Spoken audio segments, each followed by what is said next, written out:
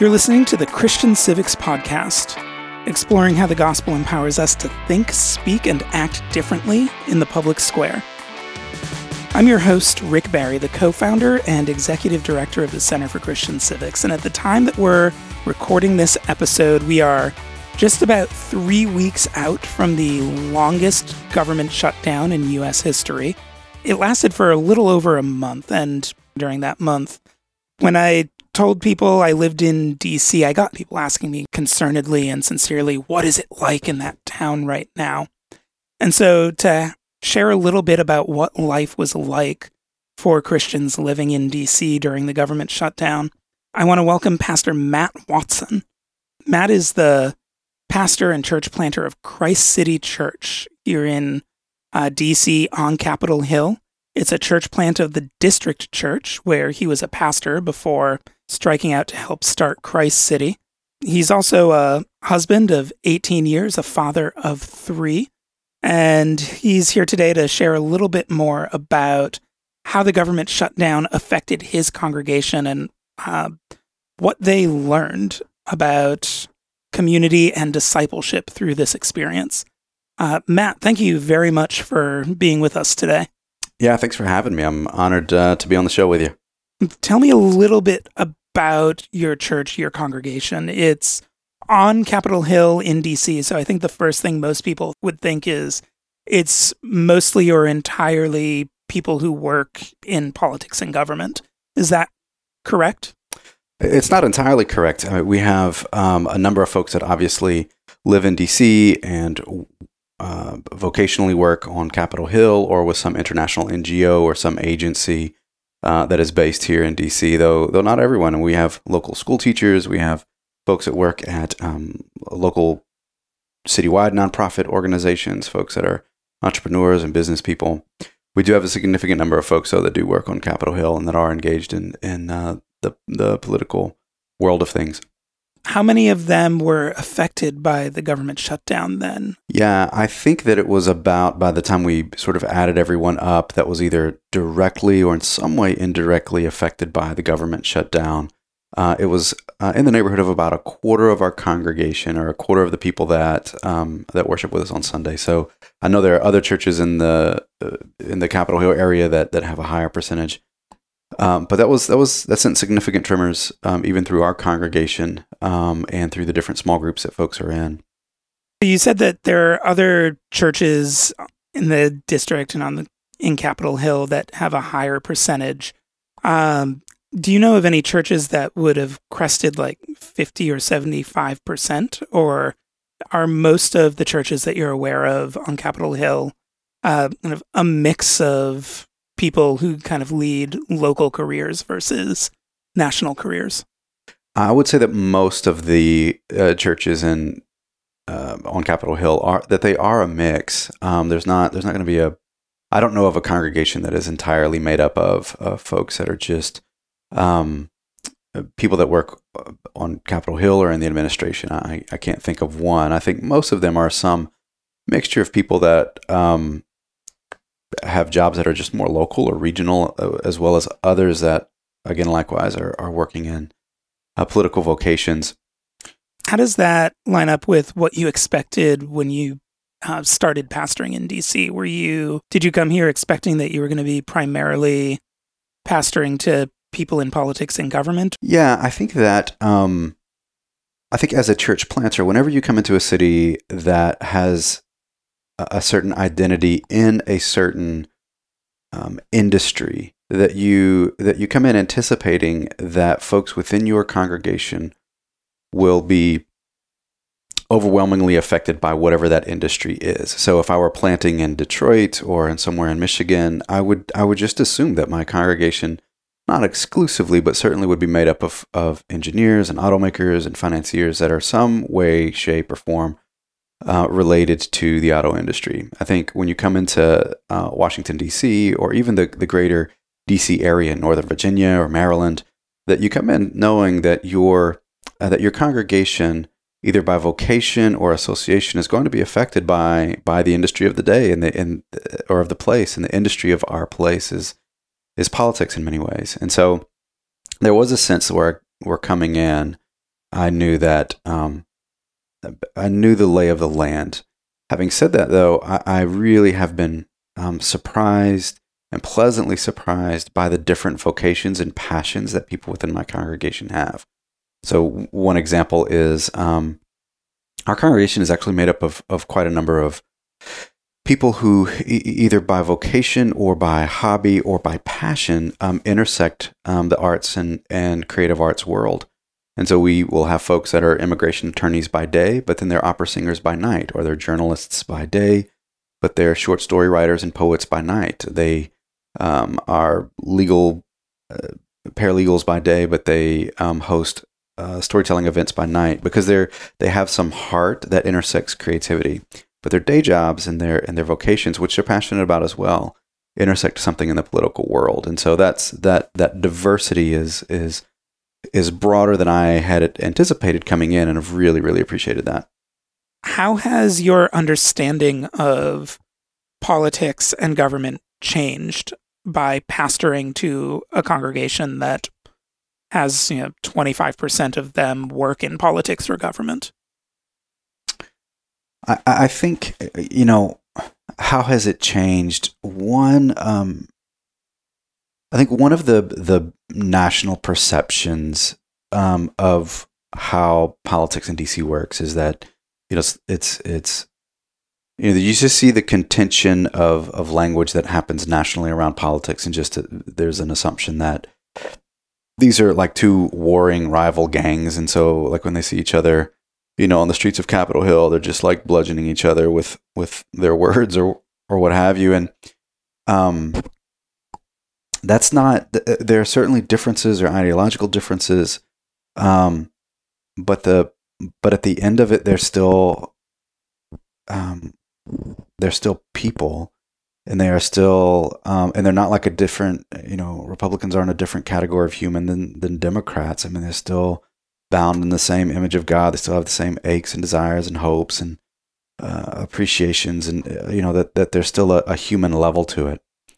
And so I think, if anything, one of the surprises is when I tell folks that we have people that are on both sides of the aisle, that are in small groups together, that pray for one another. They certainly can have sharp disagreements politically, but they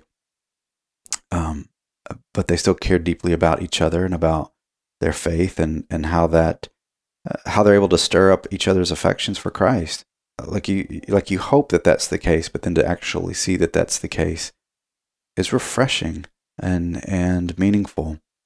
And for me, it stirs up a measure of hope, particularly in quite divisive times. It is challenging, and there are divisive times, and we certainly see those fractions in the city, and we've seen them within the church too. But I think in terms of surprise, it is that surprise that the division, that isolation, that there's still collegiality, there's still common cause, there is still Christian care for each other that is displayed.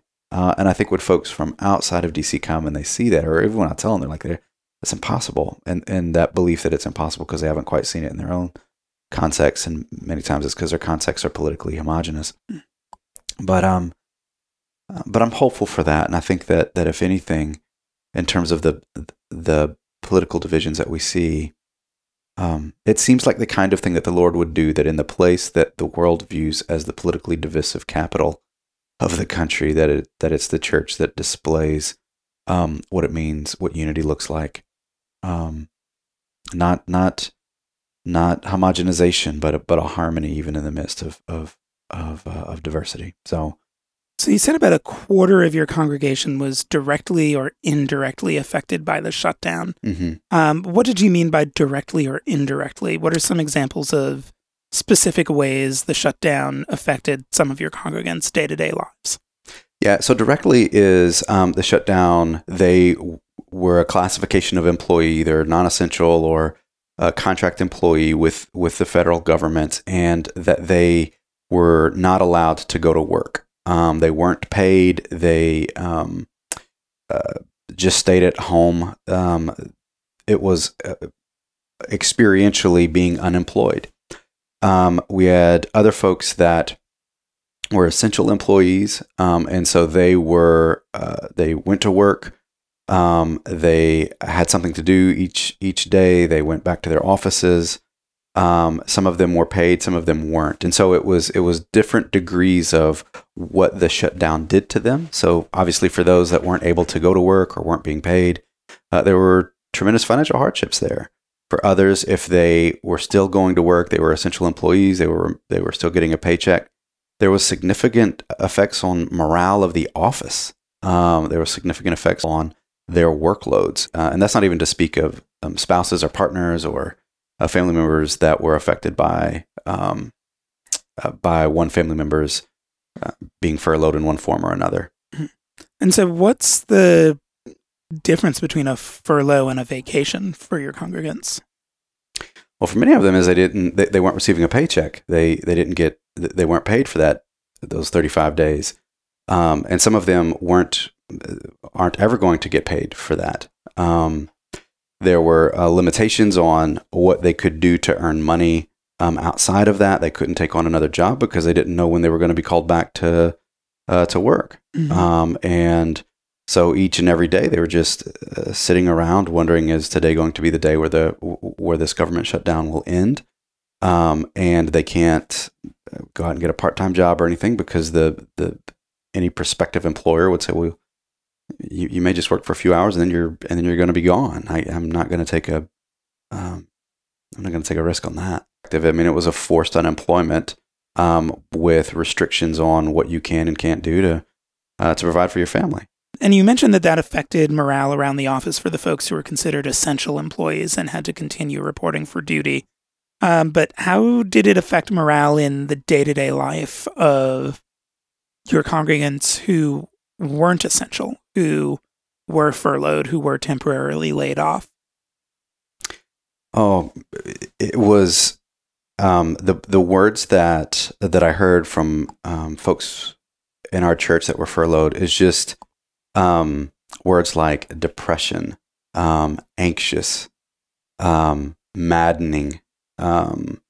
It was, first couple of days is fine, but you stretch into a month, 35 days, bills begin to pile up. And so it's just all of those emotions and feelings that can come with uncertainty. I remember Julie telling me, there's only so many times I can clean my house. Like it's not like I can take a vacation or a trip or anything like that because I have to pinch my pennies. It's not as though we're all sitting on wads of cash that's going to sustain us forever. So every move is being really intentional and being really thrifty, and that weighs on folks really heavily, especially when it's unexpected, and furthermore when you feel as though the feeling of that you're a pawn of folks that of the powerful, and that was their experience of it. Politics aside, of just feeling like, man, I don't have control over my future and over what's happening here, and just so emotionally, it was disheartening for so many folks. And how did you see your congregants helping one another through that? Like, what did your congregation realize? You are actually doing pretty well as a community because of the way you saw yourselves reacting to the shutdown. Yeah, well, I'm not sure that we did it well. I mean, this is just, it was lessons learned. The first couple of weeks, you just didn't know how long it was going to go, and so honestly, there was just an organic way that those workers themselves connected with each other, encouraged one another, hosted lunches and meals together. There were text message threads and email threads that they would send around to one another. And so they formed in many ways just a very organic support group for each other as during those first couple of weeks. As it stretched on, then our church is structured around small groups. And as it drug on, then small group leaders especially began to make note of the prayer requests. They began to make note of just the things that people were saying in their small groups as to how the furlough has been affecting them financially and emotionally and relationally and spiritually. And so they began to take still organic, but a bit more organized steps towards how can we as a small group support these folks? How can we set up, address some of the financial burdens that some of our small group members are facing? So they would take up money, but wanted to do it in a way that was really sensitive and dignifying. Other small groups began to host dinners, or individuals would host dinners and the small group would come. And that those that were furloughed, it was with the intention of, let's make sure that these folks that are being furloughed, that they know that they're seen, that they are welcomed, and as much as we can strip any sort of stigma or embarrassment that they may feel about the spot that they're in. One story that one of the furloughed workers in our church told me is when what was really meaningful is not just having a dinner with their small group, but that the host, they didn't just provide dinner, but they made sure that there was enough that they could have leftovers. And so it was that extra step of not just feed me today, but also I want to make sure that you got something for tomorrow and the next day too. And I think that was, if there's a win, or if there's something that we have noticed, it's that yes, take a first step, but also think about the second and third steps of what it means to really genuinely care for each other, to display hospitality, to suffer together through something. And that was something for me that I can't say we organized that or thought strategically about that, but it was something that just the Spirit stirred up and in the lives of those in our church that said, look, we've got to care for, let's just make sure that we're walking really closely with those that are in a rough patch right here. So those are just a few things. I mean, it's nothing, goodness, giving a meal or assisting financially is not rocket science, but what are those tender ways that we can take an additional step, not just a meal for today, but let's make sure that they've got enough to take home for tomorrow. So anyway, those were a few things. I mean, there's others too that we can get into in a moment, but tangibly, just addressing the real needs on the ground that folks are facing. Layoffs happen. People do lose their job or get fired, or companies collapse every day. It's not often that a quarter of a congregation is laid off all at once or furloughed all at once. What other pieces of advice would you offer to pastors who are pastoring to congregations that might be experiencing layoffs or job loss or job insecurity? Or what are even some things you've realized your congregation needs to get better at? Yeah, this was actually a question that we asked those that had been furloughed, is what are helpful ways for us to, as a church and as church leadership, what are helpful ways for us to know how to talk with you about this? What would you want us to know? And then what would you rather we not do? And a few things came up. One is there are certain questions that when someone is in our case, a furloughed situation, but I also think that it applies to issues of unemployment as well, is some of the questions that we ask. So for example, what'd you do today? Can be a very just innocuous question, but for someone that is out of work or that is unemployed for one reason or another, that question is the exact wrong question. It's the very one that stirs up a great deal of anxiety. And so the furloughed workers were helpful in sort of giving us feedback to say, don't ask this, but you can ask us this. And you can't ask us this, it was questions that are actually more personal and more ripe for genuine conversation among people that have a shared faith. So it's just that very question of, how are you doing? How are you doing spiritually? How are you doing emotionally? Even asking questions of what do you need, but doing it in a way that that triggers dignity, not triggers a sense of selflessness on the part of the hearer. They also pointed us to ways that we could just talk about money.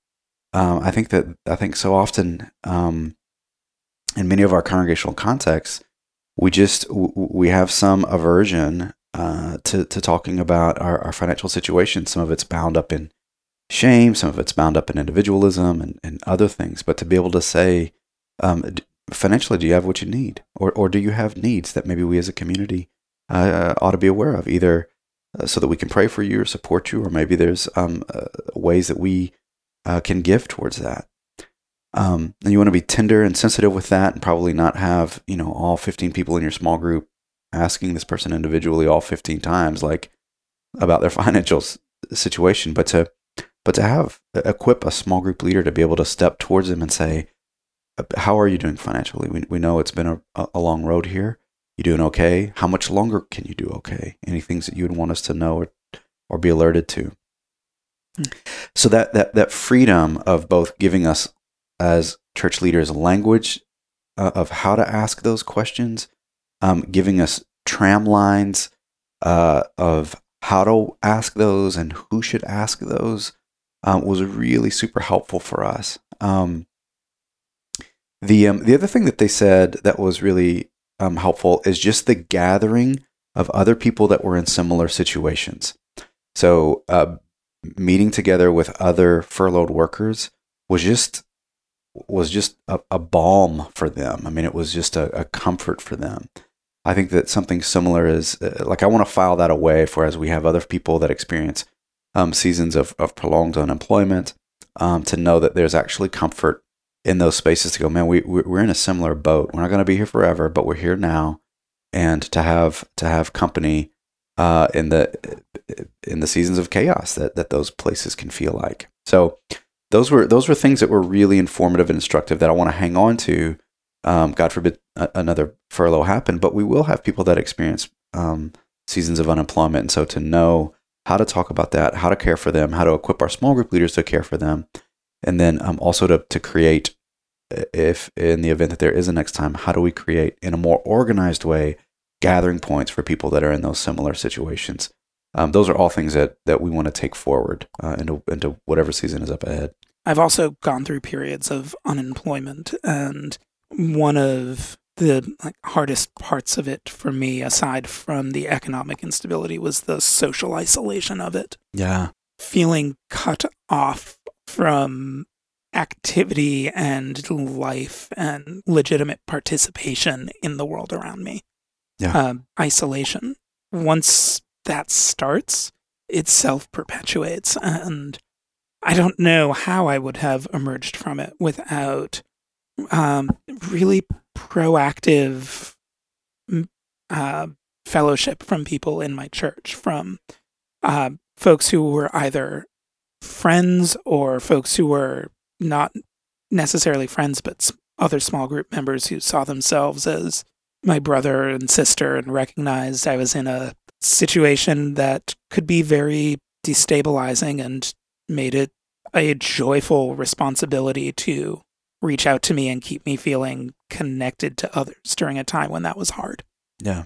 Yeah, that was a common experience and a common ache from goodness. I think every furloughed worker that I talked about, they talked about that isolation of being cut off, of just the aimless ways that one can pinball around their own house or apartment and just go, goodness gracious, what am I going to do? How am I going to constructively fill my time here? Any of the social events that may happen that would center around, let's go grab dinner or some drinks afterwards, just a feeling of I don't think I can do that because any money that I have, I just got to hang on to it. Yeah. And I don't want to be a burden, the feelings of I don't want to be a burden on somebody, and just all of those narratives that I think have their origins in the enemy, not in the truthfulness of who we are in Christ and who we are in the body of Christ. But they're legitimate. They're real. There's things that are heard, and I think the thing that you said of people proactively stepping towards you when you were in that season, I think that's spot on. That there is. We can't just put it on those that were furloughed or even those that are unemployed. Hey, that thing that we often say, if you need something, let me know. That puts so much of the burden on the person that has that is in a spot that does have a need, I think there is a responsibility on us to step towards them and go, what, let me take a few stabs at what I could imagine you might needing. You might need a friend. You might need somebody to say, hey, I know you don't know what the day's going to hold for you today, but let's still grab coffee early in the morning, or let's, drinks on me tonight. But it is on us to step towards those that are in rougher patches. And I know it's well-meaning and well-intentioned when we say, hey, if you need something, let me know. Like that's a reasonable thing to say. You don't say, I'm not saying to not say that, but also to back it up with some sort of action, because it may be that they need us to step towards them in a more intentioned way, as you said. That was some feedback that we got. Like loaning your Netflix password is great, but Doctor Who is not a reason to take a shower, and sometimes it's nice to have a reason to take a shower. That's right. That's right. I want to just seize on one more thing you brought up. You had mentioned people not wanting to be a burden. That makes me think that one of the best things we might be able to do for people who are laid off or unemployed or furloughed or experiencing seasons of or even persistent economic insecurity is make treating one another to things more common. Make a habit of doing that when it's not necessary. If we make that kind of a normal part of our Christian community, then it's not going to be as difficult for people to receive it when they don't want to admit they need it. Right.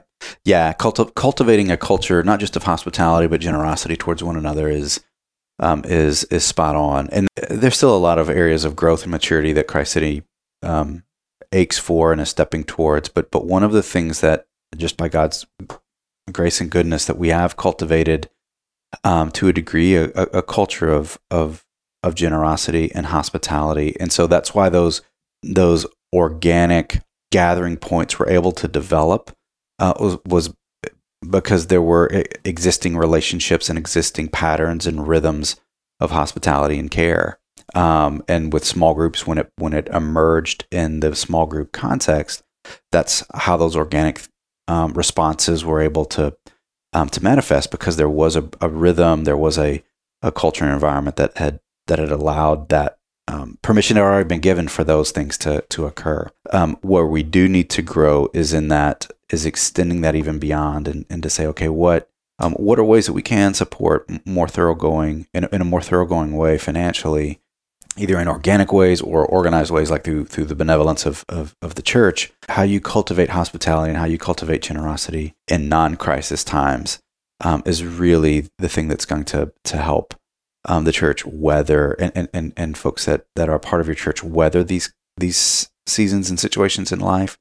If you just do it just in the midst of crises, it can feel quite transactional. Mm-hmm. But if a church or community of faith that is stepping into it and that has rhythms of doing this and has fostered a culture of that, then when these flashpoints show up, then you're just better equipped to be able to step into them, and those steps feel quite natural because it's a muscle that you've exercised already.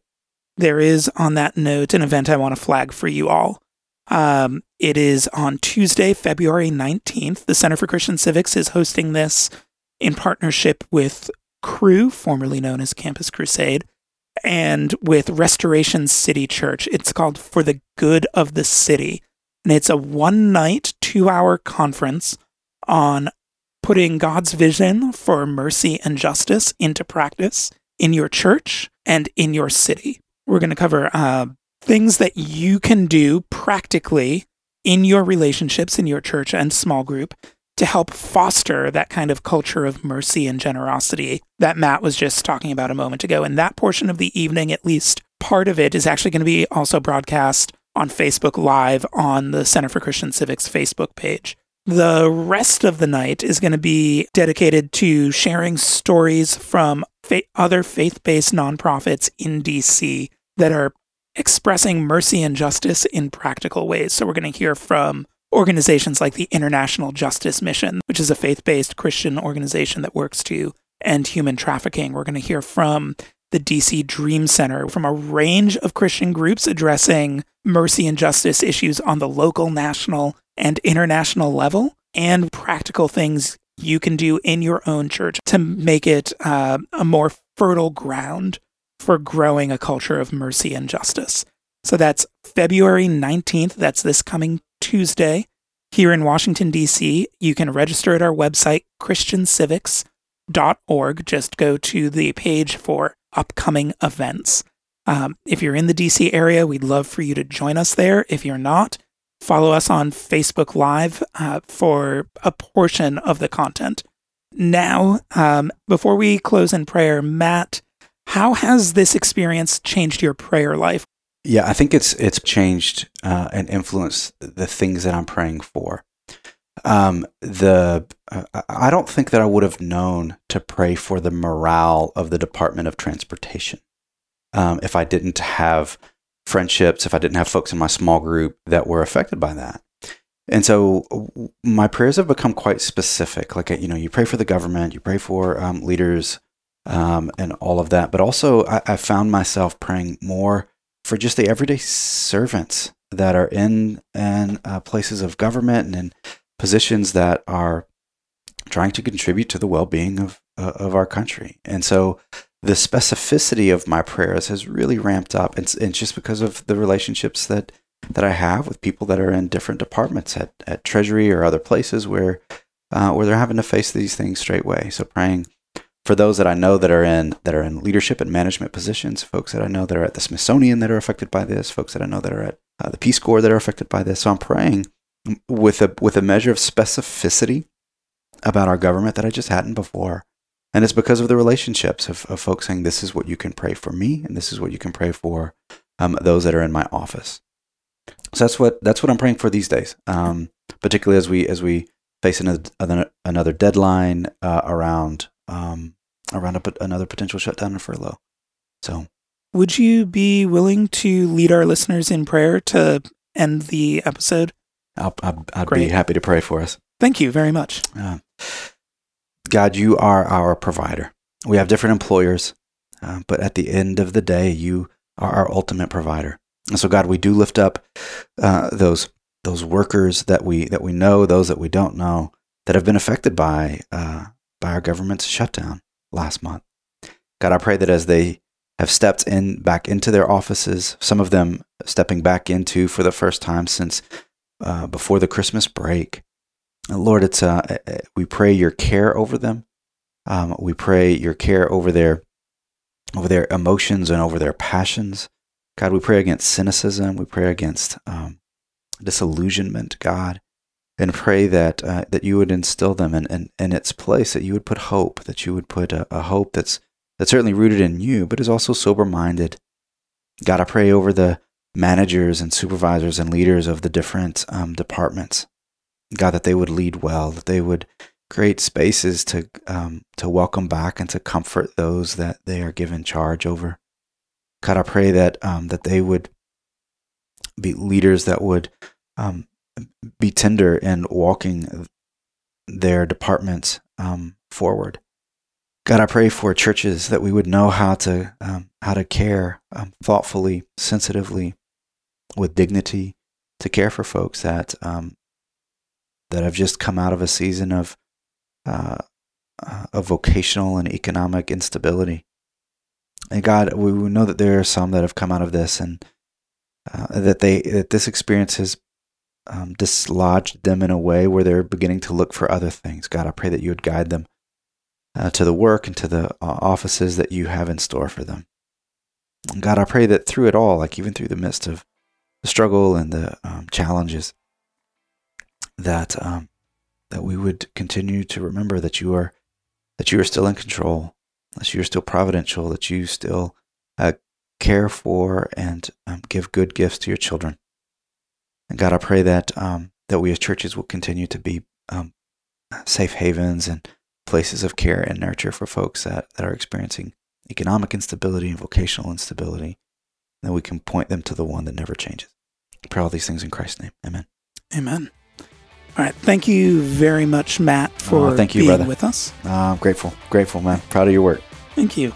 And thank you all for listening, for praying along. And Also, thank you for your patience. I'm pretty sure it's podcast best practice to, as soon as you have the biggest guest you've ever had on, to take about 2.5 months to make your next episode. I'm pretty sure that's normal. But on the off chance that it's not, I appreciate you all sticking around. And if this is your first time listening and you don't know what I'm talking about, go back into our archives. I think the last episode we released was with Joshua Harris talking about what it's like to admit you're wrong in public. Please follow us on Facebook if you're not in the DC area to hear a portion of next week's conference on mercy and justice. And visit our website, christiancivics.org, to learn more about our work, empowering the church to be lamps on stands across the political spectrum.